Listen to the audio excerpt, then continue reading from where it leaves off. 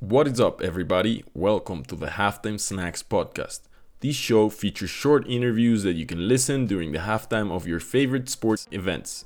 Every Tuesday, I host fun conversations with talented people in the sports industry, where we'll learn from their stories, knowledge, and experiences. So go grab your favorite snack and come snack with us. Are you ready? Let's go!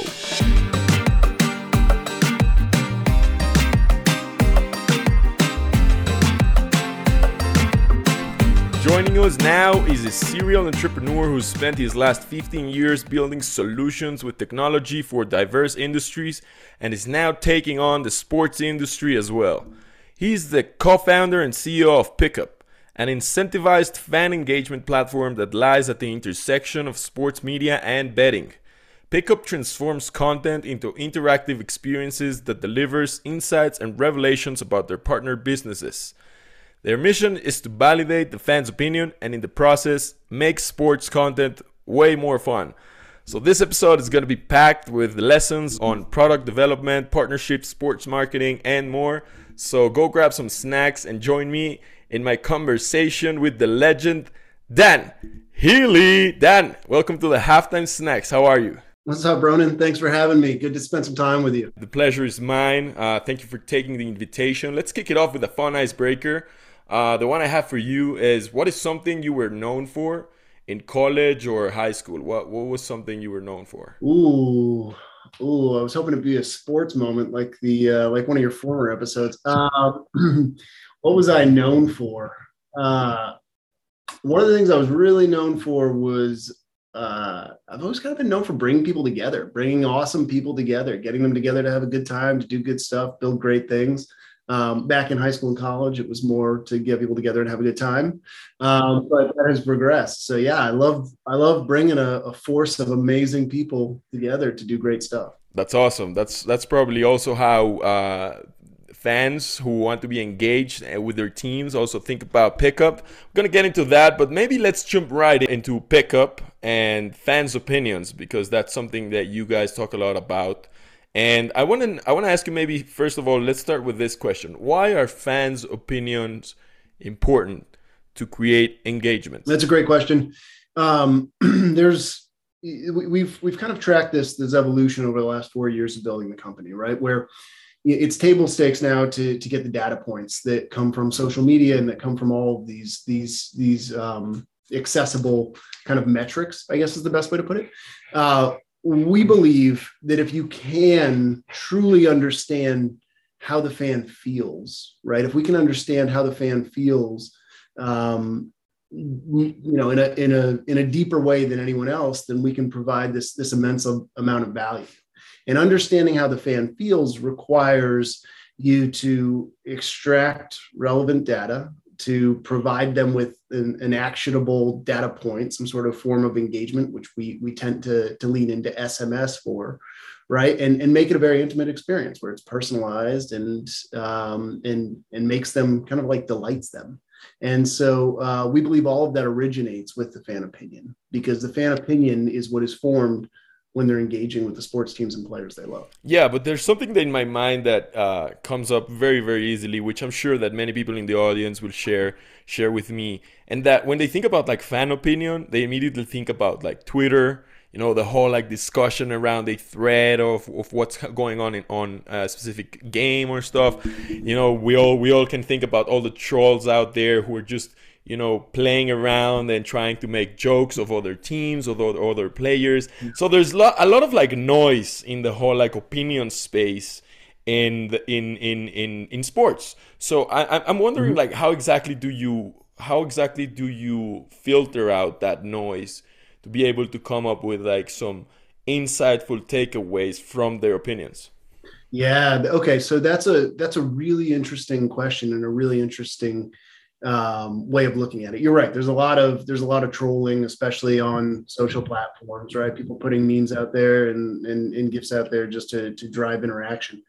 I think part of it is the source, right? Where you're actually aggregating it, right? So if it's actually on a league site or a team site, then you tend to get a more authentic fan, somebody who's a little bit more intimately involved, as opposed to somebody Hmm. who grabs like the Luka and Booker meme from last night.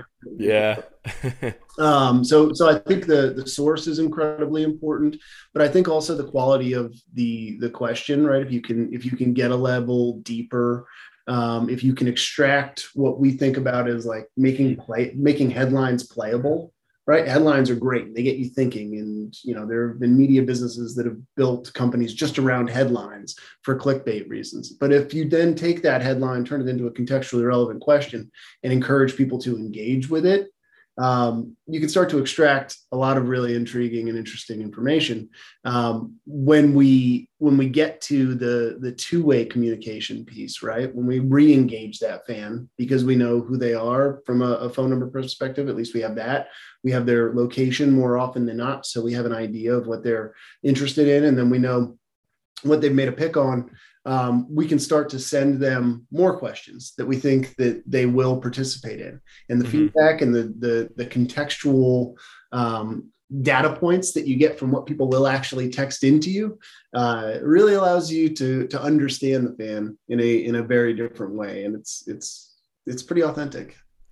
Yeah, it's funny that you mentioned how it's all about maybe the question and the way you ask it that makes you extract higher level information. That's something that I also realized when I was, early on when I started podcasting, how like the different way you kind of like, it's like the better you not only frame and put some context around the question, but also like the more specific and direct the question is, you're gonna be able to extract better answers from the guests. So I love how there's commonalities in that. But who really came up with the first iteration of the idea? Was that the original idea, or was there something different? Like, how exactly did that came about?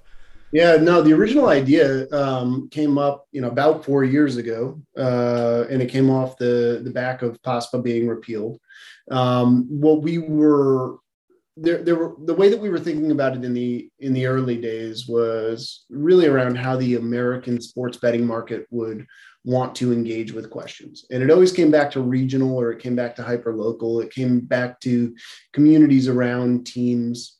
People always like come together around a team, a player, an event, something super relevant. And the first iteration was actually called My Parlay. And this has taken me way back. And the idea behind it was you would present somebody with 5 questions that were relevant. Let's say you're in Cleveland, right? And you get 5 questions about Cleveland sports that day, and you would pick 3 of them. You would answer them. They would be very headline centric. Who's going to start? Will the pitcher go more than 7 innings? Will there be a home run today? Whatever they're talking about at that time. It was will Lindor continue his hit streak? Something like that. And if you got all 3 right, then you got bonus points. And the bonus points, it was like a super bonus, and the super bonus was essentially hitting a parlay. So we've always done this interesting thing of extracting headlines, using gamification in the form of sports betting, and then trying to almost like train or educate people on some of the fun mechanics that exist in the world of sports betting that was never really legal or accessible, at least not in a public way in the U.S. When was the first time that this occurred to you, or what years are we talking about? Yeah, we're talking about late into 17, early into 18 is when this really started to emerge. The concept of trying to gamify and bring communities together around sports is something I've always thought about, just Mm. because I've lived in so many different places, and sports are usually the commonality, the thing Hmm. that can bring you into an environment that maybe you're not so comfortable in. But the idea of creating a platform to really power content, the idea of making all of these touch points interactive and utilizing data to enhance the fan experience, Hmm. that came to fruition over the course of 2018, 2019. Yeah, and it makes a lot of sense now thinking about it, because those were already the years where the digital fan experience was starting to be taken more seriously than just the live experience, right? There's a lot of discussion of how that is evolving and how and where we're going with that. And I think that your platform is a really great example of how it can really create. We can really create that experience there with different like bonus points and experiences, as you were talking. And we're going to talk a little bit more about those. But one of the things that maybe catches the eye about you guys is that you guys work with NASCAR. So maybe I wanna ask. I'm super curious to ask, like, what's the story behind that partnership, or how that happened. So maybe you want to share that with us. Yeah, so the team over there is fantastic, and we had the ability or the opportunity to meet them in person, over multiple touch points while we were kind of like working on the deal. And what we learned over and over, and what we continued to hear them say, was their objective is to grow the sport, to grow NASCAR the sport through sports betting, and they've got a really talented group of people that are behind that. Joe Solosky being the primary, and so when we explained to them that what we're doing is we're really setting ourselves up to engage every fan, regardless of whether or not they're in a betting state or in a legal betting state, or if they're interested in sports betting. But we can start to really understand the fans, what they care about, what they're interested in, what they want to make picks on, and we can also help facilitate kind of the relationships with some of the operators that they work with to try and introduce people to formal sports betting. It was just a logical partnership for everybody. And so that's where it originated, and we've had the ability and opportunity to work with them this season. And what we see is it's an incredible fan base. It's a group of people that want to engage, right? And sports betting is a really cool way to do that. And they continue to grow their portion of the handle across the operators. And they're experimenting and they're learning every day, and it's showing.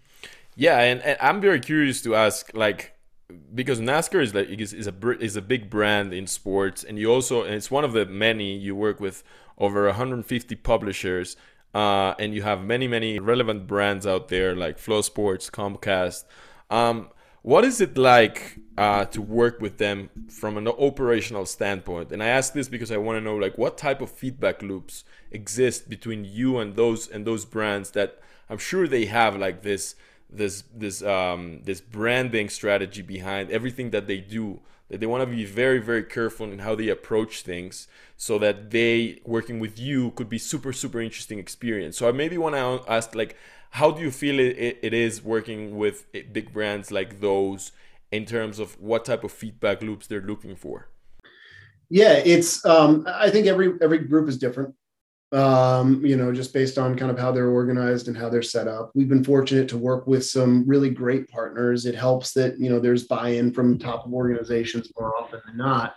But when we work with them, the thing that we're really trying to help people understand is that asking the right questions and getting your fans to interact with the content that you are investing heavily in can, in a lot of cases, deliver revelations, right? Not just insights, but revelations that are surprisingly obvious, that you might not see unless you ask, right? Which is interesting for us. And so what we try to do is we try to package up the data and deliver it back to them to show the value that we are providing in two ways. One are the metrics themselves, right? How many picks are people making? How many new users are in the community? What are the click-through rates? And the click-through rates on SMS are fantastic. They go up to 67% in some cases. More often than not, they're in like the 25 to 30% range. And then on top of that, what are some of the things people are saying? Like, what are they actually saying that could help change your messaging or help you highlight a certain individual, player, athlete, driver, or shift your content strategy to focus more on lists of questions and headlines as opposed to like full bore articles, because those get more engagement. And the technology and the relationship that we have with them, it does on a regular basis deliver those revelations in a pretty intriguing way. And I'm curious about something that's called the benefit of the doubt, and that is how much of to what extent can you trust the answers that you receive on the platform to those revelations that you're talking about? Like, how much How much of you guys have that segmented? The reason why I ask this is because maybe you remember going back to shows like The Voice or The X Factor, where Eurovision, that sometimes fans get to vote on who they thought was the best performing, and so that influences in an extent what's going to be the result. Although there's like a few experts on those events, that they are the ones that maybe have the highest weight on terms of like what really is the verdict in a way. So I wonder like how to what extent do you have like experts on the platform, or to what extent can you trust the answers given from fans to deliver those insights or revelations, as you mentioned them, to the partners and other businesses? Yeah, I mean, I think if you look at it in the form of the leagues or the publishers of the teams, right, they are the experts, and we will never know more about NASCAR than NASCAR knows about NASCAR. We hope that we can know more about the fans, about the people that watch NASCAR. We know more about them than anyone else. That's kind of the hope. And so it's less about trying to push everything that we learn over the finish line so that it can in some way, shape, or form be utilized and kind of like reshape their marketing approach or anything like that. It's more about getting these nuggets, these surprisingly obvious revelations, and delivering them, and then hopefully working with them in a relationship that's based on authentic trust, right? Where they do like trust us or depend on us to test them out. And if they test them out and they say, hey, you're right, then why not roll it out? Because the experts ultimately make the decision, but the power of the fans can absolutely define your roadmap. And can you share maybe your favorite example of that obvious revelation that wasn't as obvious, or some experience that happened with one of your partners that were like, this is actually the value of our platform? Is there one example or one story that you could share with us? I think one example is, with one of our partners, they've been pushing kind of like a matchup type wager, and it's been, really, really a focus of theirs, something that is going really, really well. When we were talking to the fans and we were learning from the fans, what we recognized was that they understood the language of head to head in a little bit more of a clear fashion than matchup. And so we were able to introduce some questions that talked about head to head, and it from a percentage perspective drove engagement up significantly. And that's just a very simple and it's surprisingly obvious, right? But it's to an extent a revelation. So do you think there's like millions of very simple subtleties out there that just teams, leagues, or just businesses are not realizing, that in maybe just changing one word, they could, increase engagement and stuff? Is that something that you've seen many, many times? Yeah, completely. Or the way that something is presented, or the way that something is delivered, putting content or engaging content at the top of the article versus burying it in the bottom. I mean, it's all of these little things, or I'm sure you learn all the time, right, on the podcast, like how should you start it, right? Like what should the introduction be? I bet that if you didn't do the icebreaker, then you would have a little bit of trouble warming up the guests. Right. It was surprisingly obvious that, like, hey, this is something everybody who does presentations or groupthink exercises does. They do an icebreaker. Do it on the beginning of the podcast. You break me down a little bit. We're level. Now let's go. Have a conversation, right? Yeah, absolutely. I think the way I visualize this is like the whole architecture of content and how that engages with people. And I think it's fascinating. And I want to maybe talk a little bit more about that, which is something that I call the engagement economy, right? It's just about how people really enjoy or value differently this architecture that we're talking about. How do you really see the platform evolving in sports betting and other areas of sports? In other words, what is your vision for Pickup? That's an awesome question. And the engagement economy is interesting. We should dive a little bit deeper into that. I want to understand how you think about that. I can say that, there's two primary beliefs that we have, right? So there are a number of them, but in this capacity, we believe that the future of sports relies heavily on anticipating, understanding, and unleashing what turns fans on, right? Like we believe that if we rely on the future of sports relies on anticipating, understanding, and unleashing what turns fans on, which means you have to understand their feelings, not just the data, not just what they click on, not just what they engage with, but really what gets them going, right? And we also believe that in the world that we're living in, especially as it relates to sports betting, that the race to the top, because I'm sure that tracking the space, you're seeing that it's absolutely a full-on race, right? And we've seen that through acquisition. But we believe the race to the top will be won by creating fan loyalty beyond reason. And when we say fan loyalty beyond reason, there's something bigger than wearing a jersey. There's something bigger than wearing a hat or buying a ticket.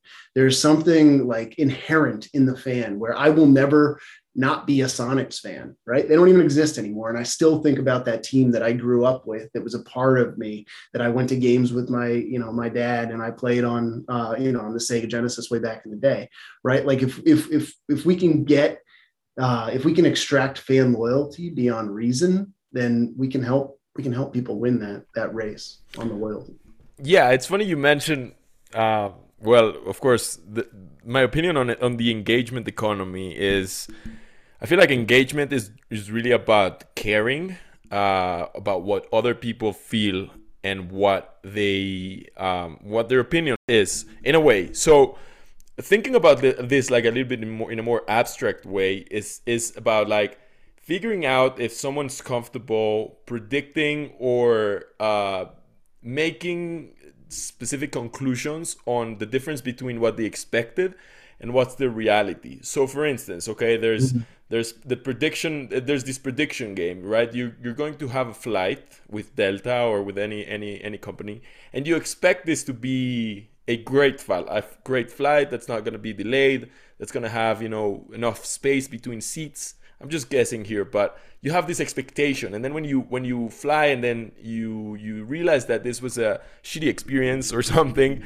you have that difference in your expectation between your reality, and that becomes your opinion. Like, that was a bad flight, right? If the experience then exceeds your expectation, then you have a positive opinion. Now, the engagement economy is those companies that actually care about that difference between expectation and reality. So maybe I went a little bit too abstract, but in sports it happens a lot because you always get to predict what's going to happen, right? You have an expectation about your favorite NASCAR driver, or you have an expectation about the specific team or sport that you're always predicting, right? So you can see that predicting element becomes very, very interesting in the engagement economy. So I'm wondering, like, how, if you think that pickup could really create value in other types of prediction markets outside of sports. And the ones that I'm thinking about super quickly could be experiences, right? But it could also be, say, capital markets, say stocks, say derivatives, say what's going to happen eventually with Apple stock in 3 months, right? That's also an expectation that it's based on like assumptions that people have about things, and then just the result of that difference is what I call the engagement economy. Like how others are interested, how much are others interested in that opinion. So do you see it evolving in like other areas of engagement? Super interesting. And this can lead us on an abstract path, but it's kind of fun. So I think the one thing that you're missing kind of in that example is, let's use the Delta flight because it is so abstract. I think it's going to be a great flight, but I get on the flight and, there's an empty seat next to me, and then, somebody sits down and they fall asleep on my shoulder. They're snoring, right? Like, you know what I mean? Like, I'm like, oh, it's terrible. Or my TV doesn't work or something, and it's a cross-country flight. And so all of a sudden, my opinion has changed. Now, what if you introduce the community aspect of that, meaning that you're hearing opinions from other people? Maybe somebody, their seat didn't recline and their TV didn't work, and the person next to them, fell asleep on their shoulder and all this other stuff. Then relative to the rest of the community, or at least the community that I'm engaged with, maybe it wasn't so bad.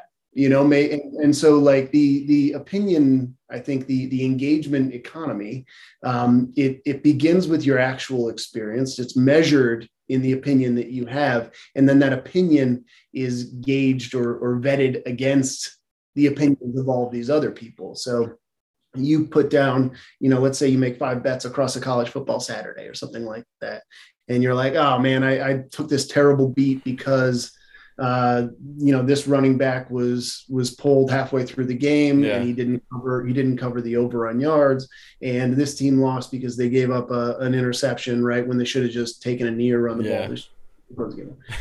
That's cool, except for the guy who is like, I just went 0 for 5 because I took home underdogs and I missed every single bet. Now, how do you really feel about your day? You won 3, you missed 2. It wasn't so bad, right? And so your opinion shifts based on the community of people that you surround yourself with. And we do try and connect those dots. We try and kind of be the lifeblood between those communities.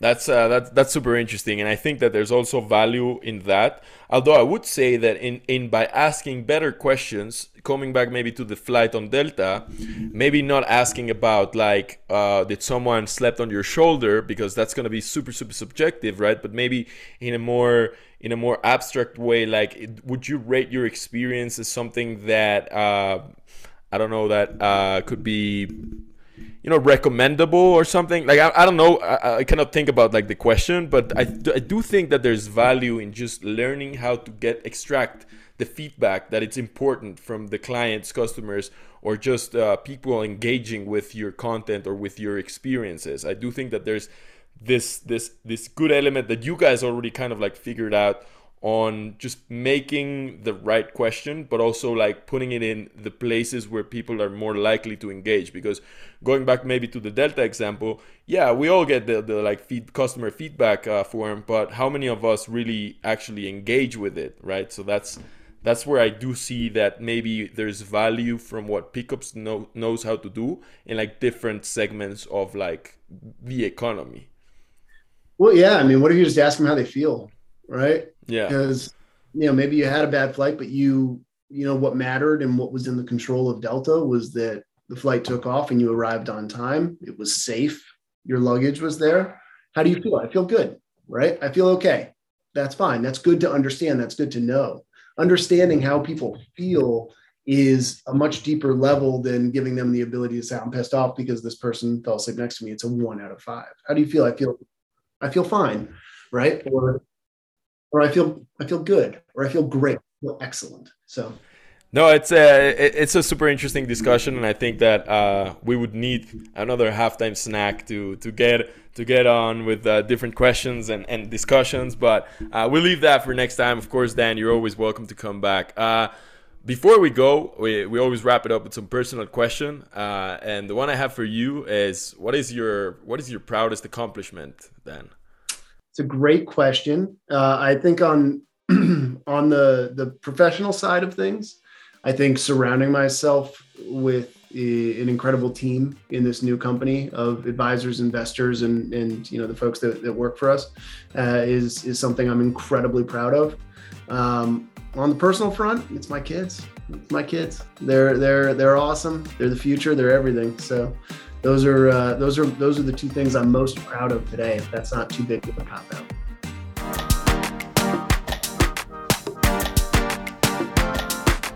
Thank you very much for tuning in. If you enjoyed this episode, hit the subscribe button and leave a review on Apple Podcasts. If you enjoy learning about the business and technology behind sports, make sure you subscribe to the Sports Tech Biz newsletter. I'll leave the link in the show notes. See you all next week. Bye-bye.